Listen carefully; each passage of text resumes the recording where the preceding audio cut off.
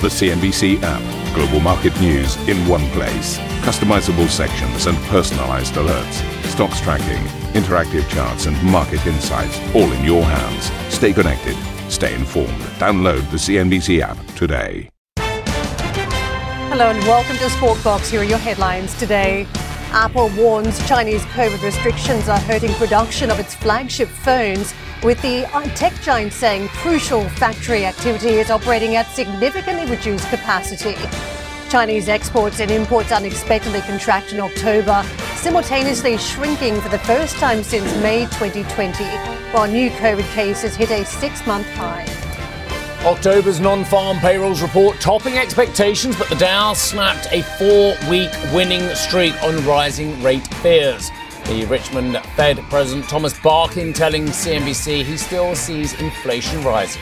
There's still a sense that prices still have a room to go. And I think it's going to be hard for people who have fought hard to increase prices to back off until they get that kind of signal from either their customers or their competitors. Plus, Elon Musk's overhaul of Twitter picking up speed with thousands of employees fired whilst the company looks to launch its blue tick subscription service, reportedly after the US midterms. And COP27 kicks off here in Sharm el-Sheikh, Egypt. Top of the agenda, they're calling it loss and damage, the idea of climate compensation. Listen in to what the head of the IMF had to tell me. There is bad news, yes. Tough times and tougher times ahead. There is also good news for the green transition. We are forced by high energy prices to be more energy efficient.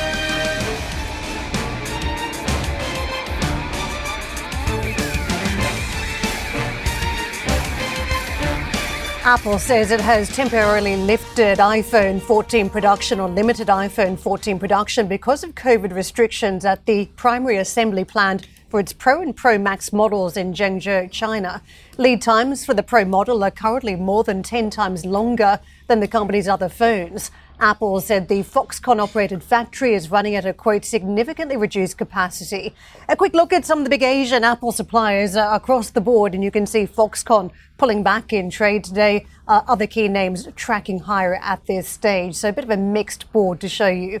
Greater Chinese stocks are rallying yet again on reported rumours of a change in COVID policy. That's despite clear pushback from the Chinese government over the weekend. Beijing officials called a press conference to reiterate there is no imminent change to the strict zero COVID policy, with a disease control official calling the approach, quote, completely correct. Now, China has reported its highest number of new cases in 6 months. Chinese export numbers fell for the first time in more than 2 years in October, coming in at 0.3%, weaker in dollar terms. Now, that is a sharp miss on Reuters' expectations of more than 4% growth. Imports also declined, falling by 0.7%. Let's get to Sam for more. Sam, very mixed numbers coming through on the trade side, but also this COVID situation telling us about a real-life situation unfolding at the Apple production headquarters there. Good morning to you, Karen. That's right. A bit of a reality check, I think you could call it. A fairly disappointing set of numbers that we got today when it comes to both the exports and the imports, surprisingly contracting. The first time we've actually seen them both contracting since May 2020 at the height of the pandemic. And really, that just goes to highlight slowing demand at home and abroad with, of course, these global recession fears, this higher rates and inflationary environment. No doubt that is taking a hit to some of that spending demand for goods out of China. We know that there was a bit of front loading over the summer to try to get ahead of some of that. But also, as you mentioned, as we have seen, China very much sticking to its guns with this zero COVID policy. We already know that that has taken a hit to production and those supply chains with this iPhone factory over in Zhengzhou, the latest, of course, to flag some of these challenges. Now, of course, those exports were the big surprise. The market was way off, looking at 4.3%. We saw a contraction that came despite the weaker currency. We do know that there has been some suggestion that perhaps the authorities are tolerating some weakness in the currency to try to help those exports, but they came in weaker despite that, of course. Now, of course, one red flag that we know for exports is imports, because some of those materials that come into the country are then re-exported. Of course, the weaker currency is not helping that either. But those imports are also contracted. We saw a fall when it came to that. We were seeing last month, of course, basically no growth when it came to imports. And if you look at the breakdown in terms of the commodities, some of those materials coming into China, coal imports coming off that 10-month high, of course, on persistent COVID curbs. We saw those iron ore imports actually falling month on month. They did better on a yearly basis, but imports of soybeans falling the most since 2014. Natural gas, the lowest in 2 years. Crude oil imports were up, but that was down to China actually firing up more oil refiners in the month of October. So that all helped. But that actually brought the trade balance just to a smidge wider than what we saw in September, just over $85 billion. But as I say, the markets have largely been defying those expectations that we could actually see a broad sell-off in Chinese stocks today off the back of this suggestion that China is very much going to carry on with this dynamic clearing. Now, that seems to be a fairly vague term, but what they seem to mean by that is to remove these positive cases, certainly from the transmission chain. But this came off the back of course, a lot of rumours that we got last week that helped fuel the rally. It helped strengthen the Chinese currency, that we could perhaps see some relaxation of some of those COVID curbs as early as March. And so many were watching this press conference on Saturday of the Chinese health authorities for some sort of official confirmation that that would be the case. But of course, they have said that they would be sticking to this strategy. And so at least for now, the lockdowns, the quarantine, the health codes, the testing are very much here to stay. We have, of course, seen that Chinese currency pulling back off the back of this morning. You're looking at the offshore 0.7% in the Asian session today. Guys, back to you. Sam, thank you very much for the update.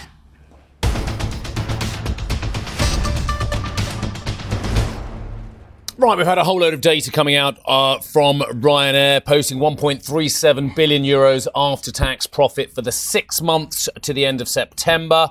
That is pretty much in line with the analysts' forecasts as well. The group says it remains hopeful that full-year fares will remain ahead of the full-year 2020 pre-COVID by a mid to high single-digit percentage, remaining cautious that yields could be impacted at a very short notice as well.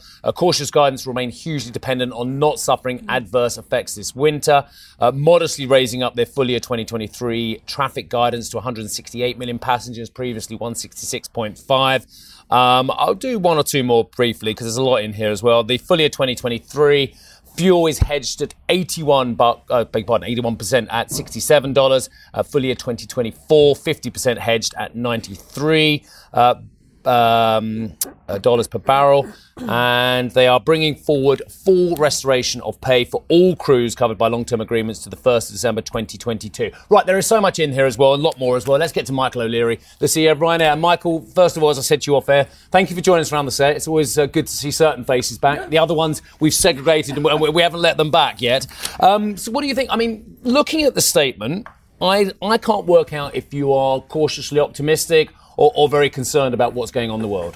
I think cautiously optimistic, Steve, is the right place to be. We've had a very strong summer. I mean, compared to pre-COVID rather than last year. Pre-COVID traffic in the peak summer quarter was up 11% and yields were up 15%, which is very unusual, as you know, in our industry. We look set for a strong winter. But, you know, I'm conscious last year we had Omicron at the end of November, which crushed Christmas, and the Ukraine invasion crushed Easter. So it's very fragile. We've done very well. We're the only big airline in Europe that's operating at high above pre-COVID capacity. We've restored profitability to COVID levels, which enables us in December to restore the payroll or the agreed payroll cuts for about 90% of the pilots and the cabin crew, which we're very proud of. But passenger spend is strong. We've been a little bit surprised. We thought it would dip into September, October. There's so much negativity about customer spend, price inflation, which is real. But this is unusual. I mean, this is certainly in my lifetime the first time we've gone into a recession with almost full employment across Europe. People are spending, they're certainly spending on travel. And I think one of the learnings that's going to come out of COVID is they were locked up for 2 years. Travel is going to be one of the things they're going to keep doing. Yeah, I couldn't agree more on that, on the demand front. But on the supply front, something that has always resonated that you told me years ago, and you've mentioned it a few times in various cycles, that at the bottom, this industry, everyone's gloomy. But at the top, there are so many airlines in it, and the barriers to entry are low, and you can't maintain that fair discipline because so many people are trying to undercut you. Is it different this time? Because finally, money is being priced differently. I think I would say there's a risk opportunity that is different this time because so much capacity was taken out during COVID. You've seen airlines, Thomas Cook, Flybe gone bust. Alitalia have taken out 50% capacity. It's not coming back. TAP have taken out about 40% of their capacity. EasyJet, Wizz and others are still not operating back at their pre-COVID volume. So this feels slightly different. And then I think the real overhang here for the next 2 or 3 years is going to be much higher financing costs. You know, the days of cheap money are over. You know, this feels to me like one of those Warren Buffett moments when the tide goes out, you see who's wearing swimming trunks and who's naked. And I think we're going to see that in our industry in the next 2 or 3 years. Already the legacies are talking about more M&A, TAP as a target, Alitalia as a target. I think we're going to see in the next 4 or 5 years, but I've been saying it for 10 years now, the final consolidation when Europe moves towards 4 large airlines, 3 big connecting carriers and 1 large low-cost carrier. Michael, in that context, it's hard to see how demand holds up across the board because we've got lists that have been drawn up in a lot of companies, but what comes next if demand starts to fall in their own specific industries? You know, it's been a very strong travel period. Surely the demand side must tighten at some point, even if we're not seeing it here. I mean, that's absolutely correct. I mean, and we've been waiting for that demand to tighten up, but we haven't seen it yet. I mean, the October midterms are very strong. Christmas looks very strong. But there's a fragility there. If there was an adverse development in COVID or an adverse development in Ukraine, Christmas could still fall over. But if it doesn't, it looks very strong. And I think what's unusual this time around is that people are still employed. There's still a lot of job vacancies. People are still spending, but they're spending on, I think, food and travel and energy. Do you want to talk about distributions to shareholders? Because it sounds as though preservation of cash might be king at some point. Sure. So having a bank that you can tap into. You've mentioned that it's not going to be a priority for next year. So when can shareholders expect this to be a priority? I think our shareholders are, we've rebuilt cash flow. We have a very strong balance sheet. We're sitting on about $4.5 billion of cash at the moment. But in the next 12 months, we have $1.5 billion of bonds that we're going to repay. We're not going to refinance them. We're going to pay them down. And then we've about $2 billion in gross capex. We'll take delivery of about another 51 aircraft from Boeing if Boeing can deliver them on time. So we're at peak capex at the moment, but I think our focus will be, rather than distributions to shareholders, will be pay down debt. We closed the year in March at $1.5 billion of net debt. At the end of September, that's down to $500 million of net debt. So we're determined to we're going back to zero net debt in April of next year. And thereafter, I think once we've paid down the bonds in the next 12 months, then we'll look at shareholder distributions. And we couldn't have looked at it until we'd fully restored the pay cuts to the crews. That's been done in the December payroll. You mentioned earlier on one big low-cost carrier. Does that mean that Norwegian and EasyJet? Well, what does it mean for Norwegian and EasyJet? I mean, like Norwegian. I presume you think you'll be the big low-cost carrier. Oh, there's no question of that. I think ultimately, EasyJet are increasingly looking like, will be involved in M&A. They have very valuable slots at Gatwick, at Charles de Gaulle, at Orly, and Switzerland. And I think, they're no longer growing, although it's a well-run operation. But if you're not growing in this industry, I think the real learning out of COVID has been Ryanair has come out of COVID with slightly lower costs than we went in. EasyJet, Wizz, Norwegian, everybody else has come out with a much higher cost base. Their fleet is now largely operating leases. We own all of our fleet. They have higher labour costs. They have higher airport costs. And I think they're going to have to find a way to play in the M&A game because they're not able to compete with us on head-to-head on cost or on prices. And we've seen that in the last 12 months. Wizz made a big play to move into Vienna. They've essentially reversed. They've made a big play to go into Italy. They've essentially reversed. Because I think the real barrier to entry in Europe for the next 4 or 5 years is going to be, can you compete with Ryanair at $9.99? And if you can't, then don't try. Who are you going after in the report today? I haven't seen, because for years the joy about your reports have been that someone's got it. Whether it's the Civil Airports Authority, whether it's the gold-plated Taj Mahals, was that one that was talking about Stansted a few? Yeah, no, Heathrow. I thought it was the new terminal at Stansted. You called that one? Oh, I don't know. No, I mean, look. But who's getting it today? Who's the real? Because I mean, it keeps the fire in your belly by having to go at someone. I think if you ask what the real challenge is, but not just from an aircraft operating point of view, but also from an environmental point of view, is the mess that is European ATC. You know, I mean, ATC has been a shambles all summer long. The airlines take all the blame for these flight delays and cancellations, some of which in the Q1 were airport mismanagement. I mean, Heathrow is a joke. But air traffic control in Europe, if you really want to agree or to have the most significant thing we could do in our industry from an environmental perspective to reduce fuel consumption would be to have an effective competition between the national ATC providers in Europe. Europe has been talking for 30 years now about a single European sky where we'll have Spanish productivity and French pay rates. No progress has been made because the governments won't take on the national ATC unions. We still have a situation where when the French go on strike, they use minimum service legislation to protect the French flights, and all the overflights get cancelled. It's a joke. I think we need to deregulate, liberalise air traffic control across Europe. We no longer need those services. In actual fact, the aircraft are technologically advanced anti-collision avoidance systems. Why do we pay for it at all? And all they do is delay our flights and delay our passengers. Yeah. While we're talking about the future, let me bring up the oil price, because I'm looking into your 2023 level. You're hedged at 81%, hedged at $67 a barrel. Looks like you may not lose on that one, given prices not reversing. But 2024, now 50% hedged at $93 a barrel. Yeah. And clearly we don't have visibility out until 24. At this point, we could be in a recession then. We could be in difficult times. War may be solved, price could flip lower. And those that haven't hedged could be in a slightly different position. So just talk through your strategy and thinking on this. I mean, we've been very well hedged. I mean, two things about Ryanair. Firstly, we're very well hedged on oil. As you said, over 80% at $67 out to March of 23. But we're very well hedged on the dollar. We've hedged all of our capex, all of our new aircraft deliveries out to 2025 at $1.24 to the euro. So we're saving a fortune on our capex. But I think it's very interesting on oil. We've hedged 50% of our requirements out to March 2024, and now we've stopped.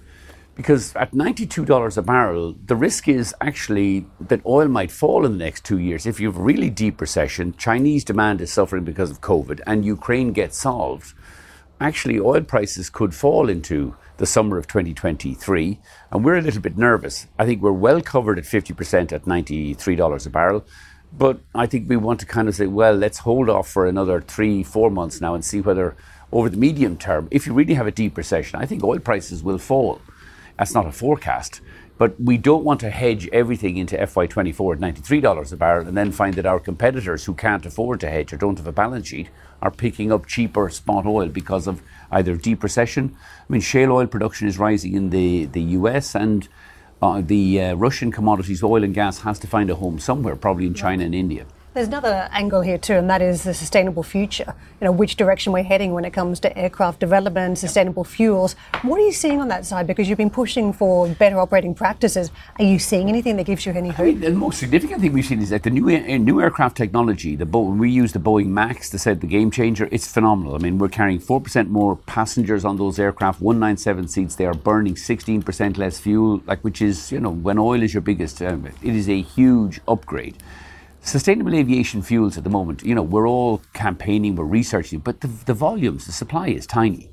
Now, we've signed deals with Neste to cover our uplifts in Amsterdam, OMG, we take about 200,000 tons in Germany, Austria, but it's very small. And there is unless there's something that none of us see yet, there's no new engine technology before 2030, 2040 that's going to be a seismic changer. So I think SAFs. But I think governments need to step up in Europe. I mean, they're taxing the hell out of aviation. The money is all being trousered. They're not spending the money on helping us to survive or helping develop a supply of SAFs. And I worry over the medium term. SAFs, if they really become very large, all of a sudden you're going to be driving up food prices on, in converting food into sustainable aviation fuels. I think that's going to pose both economic and moral challenges as well. So for the moment, I think it's new engine technology, but there's a limit to what we can do with new engine technology. And talking about new engines, so you mentioned already in one of your answers about the Boeing deliveries. Are they giving you some form of discount because of the delays? They've been paying us compensation, but really we don't want compensation from Boeing, we want the aircraft. Yeah. The problem for us is they pay us compensation, we take it through the balance sheet and it comes off CapEx, which you recognise over 20 years on depreciation. Yeah. If we got the aircraft, we can grow more top line growth, more revenue growth, more ancillary revenue growth and more profits. So what is it? They can't get the semis? What is it? The whole production system in Seattle is backed up. I mean, I was out there 2 weeks ago and it's like an elephant's graveyard. There's about 30 aircraft in front of the production facility that they can't move the aircraft because one's missing a part, one has a production then they can't get the planes into the manufacturing. There's about 20 green holes out the back, and the whole thing is just backed up. Wow. I think Boeing overplayed it's all supply chain. Some of it is Boeing. They just got to get their act together. They need a much more aggressive way of getting the aircraft completed and off the ramp. And they certainly need, we would be fully supportive of Boeing. They need an extension from Congress on the MAX, on the MAX 10. They've got to get the same cockpit hull design as the 737. We don't want two different cockpits. We won't have fleet commonality. But they're way behind Airbus at the moment, and we're working with them to try to get them to catch up. Quick word on the politicians in the UK as well. We've mentioned Brexit a few times over the years. Are you talking to the new Transport Secretary? Any joy there from them? A bit early, yeah. Look, I would be mildly optimistic. I think there's some adults in charge now after what we've gone through in the last 2 years. Look, Brexit is done. There's no point in re-arguing. But you need Brexit with a sensible trade deal with your largest market, which is the European Union. And for all... in business, we tend to be practical. We tend to adapt to these things. We can't have this kind of irrational political nonsense of it's all, we want to be independent, sunny uplands. We've in our industry, the big challenge for us this summer in the UK was getting visas. We could get visas from the Home Office for Turks and Moroccans, but we couldn't get visas for Portuguese, Italians and Spanish. Now, go figure. It's absolutely nuts. We need some sensible people running the government over here. I hope we've found a few. They may not be the most exciting in the world, but like most things, you need sensible, practical people who have solutions, not Boris, Liz Truss and all that idiocy. Final word, because you and I were debating whether you'd said gold-plated Taj Mahals about Heathrow or Stansted. I got a feeling you've said it about a whole host of places, because the first bit of copy I could find was actually Michael talking about Dublin's second terminal being another gold-plated Taj Mahal. So you've used that one a few times, it sounds like. True. That was 2007. True, but to be fair to Stansted, since Manchester acquired Stansted, they've become much more common sense. It's left the regulatory regime. Now they only build what we need built. Yeah. Now Stansted, they do need to expand the terminal. It is a bit crushed there during the summer, partly because Ryanair has recovered so strongly. I think we are a victim of our own success in Stansted, but we're working with the airport there. We will see, I think, a terminal extension there in the next 2 or 3 years, but it will be a low-cost, well-run terminal, unlike Heathrow, which, whose solution to COVID was put up the charges to customers by 90% and send out John Holland Kay to talk rubbish all summer long about why it was the airline's fault he couldn't recruit security staff. Talking about fares, you won't have seen this, but Jeff and I did. The fares that Michael and the rest of the industry has been able to put forward for the Rugby World Cup for October. Are you aware of the fares for that weekend? I am. Yes. It's a bounteous time for Ryanair, is all I can say. It's only during the qualifying group.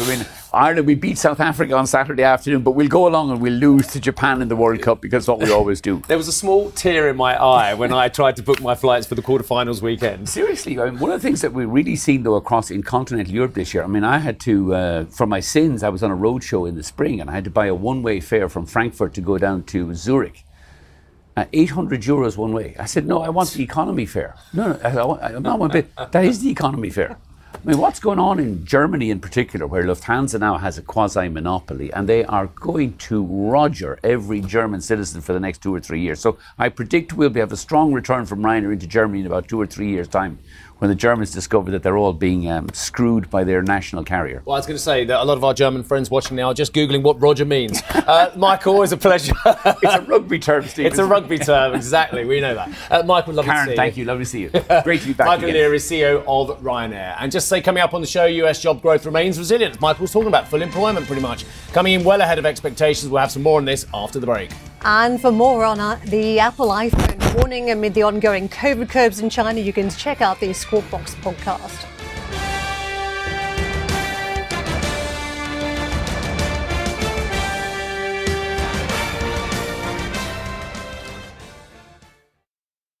Listen to CNBC's Beyond the Valley, the podcast that explores the biggest tech news from across the globe. Join me, Arjun Karpal. And me, Tom Chitty, every week as we bring you insights into the top stories, unpack the latest trends, and find out where the industry is headed. Now available on Spotify, Apple Music, and Google Podcasts.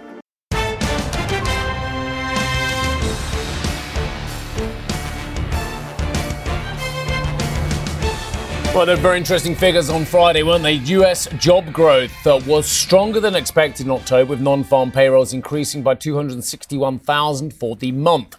Healthcare, leisure and hospitality led the gains, but the pace of growth was still the slowest since December 2020. The unemployment rate also rose higher to 3.7%. Richmond Fed President Thomas Barkin told CNBC the central bank is now moving into more defensive territory.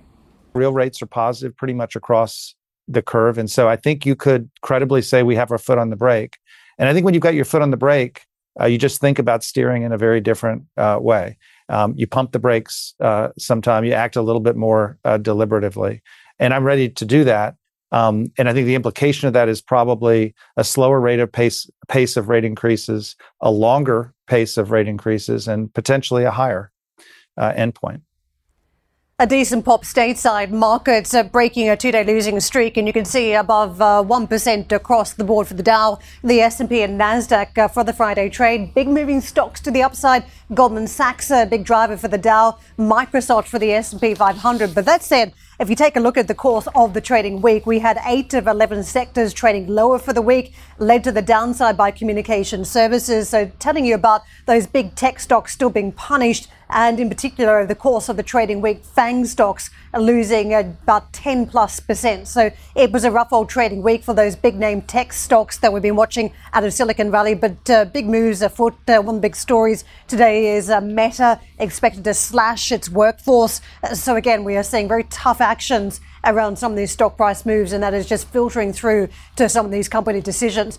Taking a look at the dollar, the trade this morning is one where we're seeing a little bit of weakness again in the major pairs and crosses versus the greenback. Sterling, euro both on the back foot. We're down 0.4 on pound, 113.26.27 roughly, just below parity on euro dollar trades. Dollar yen 147.21 where we were perched, another 0.4 higher on that trade. And dollar yuan slightly stronger again, just over 0.5%. To the Asian markets, there's been a huge focus around COVID policy. As we wrapped up the trading week, there were hopes that there would be some change to the zero COVID policy, but that's now been dashed by authorities. And markets, though, you can see still rallying. And Hong Kong has been the fascinating one. Some of the tone seems to be that this potential U-turn put the market focus back on the Hong Kong market, which has been heavily beaten up over recent years, and on the layer on top, of course, lately around the tech sector. But the investors still staying with it despite some disappointment around any U-turn on policy. Other major markets you can see travelling higher, picking up on that Wall Street lead.